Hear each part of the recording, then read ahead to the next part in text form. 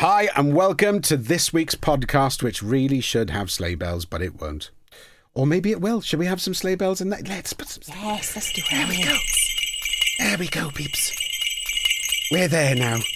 Have we officially launched Christmas? Oh, yeah, blimey, yeah. Check us out. Yeah, look at that, look. With our own sleigh bells. Yay. Rudolph's there. Stop. Right, now then, so we've got some questions here. Can you share some tips for surviving Christmas, please? I've got loads of parties already booked in. I'm worried I'm just going to give up on myself. Right. Oh, blimey, this is a complicated thing, isn't it? It is hard because I totally get it. People can think, oh, do you know what? That's it now.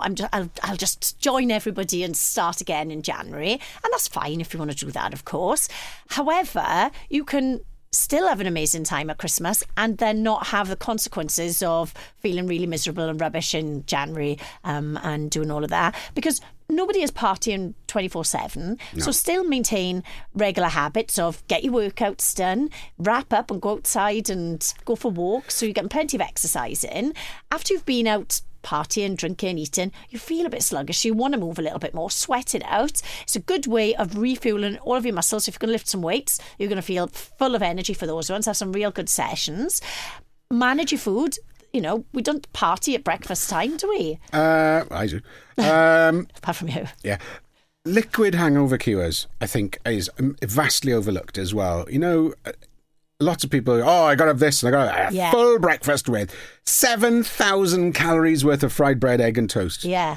But what your body really needs, people say, absorb it. It'll absorb it all. Yeah. Rubbish. It just doesn't, hangovers just don't work like that. Nothing absorbs the alcohol. It doesn't happen. No, we just metabolise it. You need fluid. Yes. You need... And this isn't going to fall in with the way of the Tara life, but you need sugar because your body needs that little bit of energy in order to give you the kick to get over where you are. So if you have overindulged, don't think about the fried breakfast. Move away from that. Start off with a pint of water. Whatever happens, it will flush your system. Yeah. Then half a pint of orange juice, I would suggest. Get some quick energy into you. Get some quick energy into you. And then if you can suffer it, another half pint of orange juice. It'll take away all of those cravings for food. Now, you will have consumed around about 300 calories, I think, in a pint of orange juice. It will be very high. It'll be very high. There will have been a lot of sugar. But if you're talking about absorption, because it's fluid, it'll draw the sugar in. You'll feel better. You won't have that hunger craving. You'll feel more refreshed, more energized. You will have a headache, but... that will go quicker because that's the weird thing I never understand is when you get a hangover, people say, oh, I can't eat. But actually, you don't want to eat. You need the liquid because the headache is coming from the dehydration. Yeah. You need the fluid in your body. Get the fluid in your body, then the headache will go quicker. Yeah, that's totally true. For me, I probably couldn't do the water, but another thing that's really hydrating to help you as well would be to have some milk. Yeah. So for me, I could definitely stomach some strawberry milk. Right. So, just like you're saying with the orange juice. Yeah, the fridge ones. Getting that in, get some strawberry milk in or chocolate or whatever, because again, you've got the energy in there, and because of that, that's going to help you to actually get sometimes a little bit more hydrated. Have you seen the hydration scale? Things like milk and Cokes and even Diet Cokes as well are more hydrating sometimes than water when you look at the scale. Yeah. I always drink what I call mud, but I didn't want to tell people about that. But what's in that? Mud is half a pint of orange juice, half a pint of Diet Coke. Oh, together? Yeah, it looks like mud.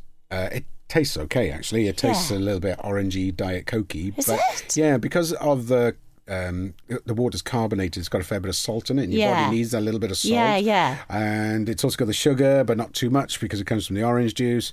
And it does just, to me, it's a great. Don't get me wrong, I don't have it every morning, but on the rare occasions that I wake up and I feel a bit dehydrated, mud is a great drink to have. Well, I've never ever heard of that combo, so we'll have to give it a try. Badger's mud, it goes with fish slop. It's in my I remember that with diatribe days. We don't do fish slop anymore. I'm a celebrity, get me out of here. So there's that.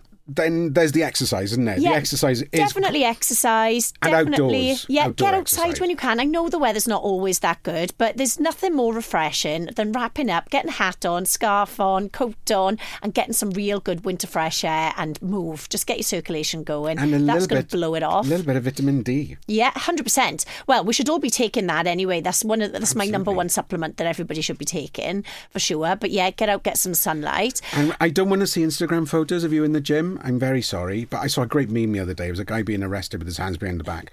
Have you seen it? No. And the cop says to the guy, "You have the right to remain silent." And the guy says, "That's no chance of that. I do CrossFit." So They are a bit and noisy. you don't need to go to the gym. You can go outdoors. Yeah, get outside. And Yes, that's free for starters, isn't it? When you spend all your money on partying and shopping. So Really need that. get that free stuff in. Yeah, before you sign up for the gym, we're going to sell you. I've got what's this? A backpack. A bad back, is A it? bad back. Sorry. Mine, I've got a backpack. I've got a backpack as well. That's in the back of my Volkswagen car because I've got 7 seats. What we call the loser cruiser.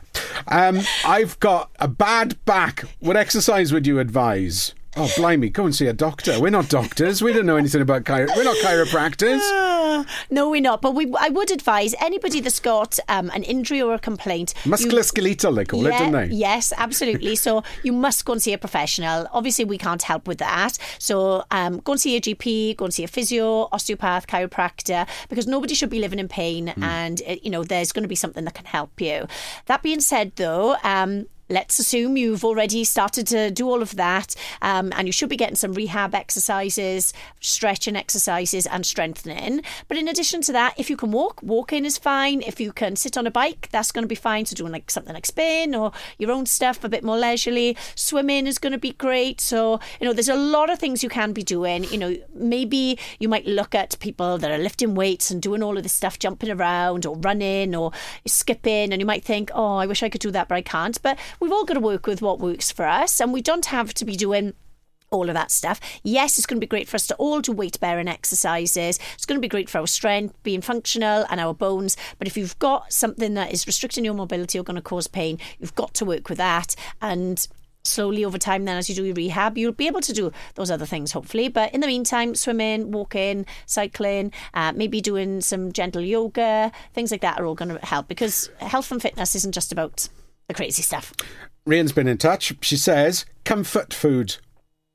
Love comfort food. Hot, warm. Do you have a bowl. recipe for comfort food that is not necessarily calorific or makes you feel guilty as sin because you had it? Because whenever you see Saturday Morning Kitchen, that guy that cooks the food there, so you just think, oh, blimmin' heck. I don't know why. Why do we watch cookery programs? They're not cookery programs. You're just watching other people eat. Yeah, it is what just temptation programs, yeah, isn't it? don't do it. But we do need comfort food. It is 100% cold. we do, yeah.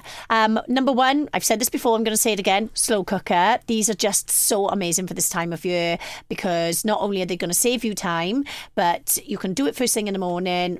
Delicious meal is cooked by the time you get home, and you can fill it up with vegetables, tons of vegetables, lentils, put a stock in there, lots of different flavours you can make. Have you got some recipes as well?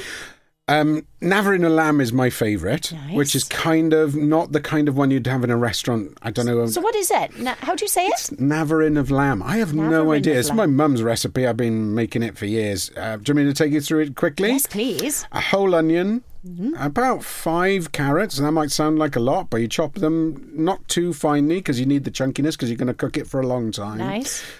So you fry the onion, chop that up finely, fry that off. I normally do it, you can have a neck of lamb or a breast of lamb. Sorry, vegetarians, I don't have a lamb substitute for you, but half a breast of lamb, because it's quite an expensive bit of meat, you know. So what I normally do is make 2 of them at the same time, but half a breast of lamb, and cube that, fry that with the onions, chop the carrots up, put those in with the onions. Nice. About a tablespoon of olive oil over the top of that. Okay. When that's just about cooked, not the carrots, but when the meat and the onions are cooked, about half a tablespoon of flour. Yeah. And mix that into a little bit of what they call a roux. Right. Then add in the rest of the veg. So a couple of sticks of celery. You can put parsnips in there, but I don't do that because it tends to taint the flavour quite a bit. Right. And then about a handful of peas for each person that's going to eat. Now, don't add the peas until you've cooked it. So you'd add in the water, and then put that in the slow cooker. Let that cook for as long as you like until the lamb is virtually, disintegrated. Falling apart. Oh, nice. Just before you serve it, about half an hour before you serve it, chuck in a handful of peas for each person that's going to eat it. Yeah. And then just stir that through. The peas will cook quite quickly. And so then it's about 5-10 minutes before, is it? 5-10 minutes before. Yeah, okay. Put them in. Otherwise, you'll just get it goes a bit green. Which looks nice and it tastes nice. You want it to look fresh. But you want it to look fresh. Yeah. And then just ladle that out into a bowl. You don't need anything else with it. You don't even need bread with it because it's quite filling as it is. The and veg. Really chunky. Yeah. Lots of chunky veg. Food, that is. Proper comfort food. Nice. And then, just... And the good thing about that is you can cook it, you can chuck it in the fridge, chuck it in the freezer. It'll last 3 days in the fridge. It'll last as long as you like in the freezer. It's amazing stuff. Yeah. I love that. That's what we want at this time of year, though, isn't it? Yeah. And if you get bored with, the usual chicken dishes and the bolognese and all the rest of it, it's just something different. There is a lot of fat in lamb, so you don't need to add a lot of fat to the beginning of the cooking process because the fat naturally comes out. Yeah, it's going to make it lovely. I tend to, myself, skim the fat off as I'm cooking it because it tends to kind of pool on the top. So get a tablespoon, you can chuck that away. You don't need that. And you take all that away. And most of it is the olive oil you've just done anyway. Yeah. And if you've got any great recipes for us, by the way, we want to hear about it. Yeah, absolutely. It's that time that we want this sharing, definitely. Yeah. Tara's got a very posh new website, tarahammett.com it's called.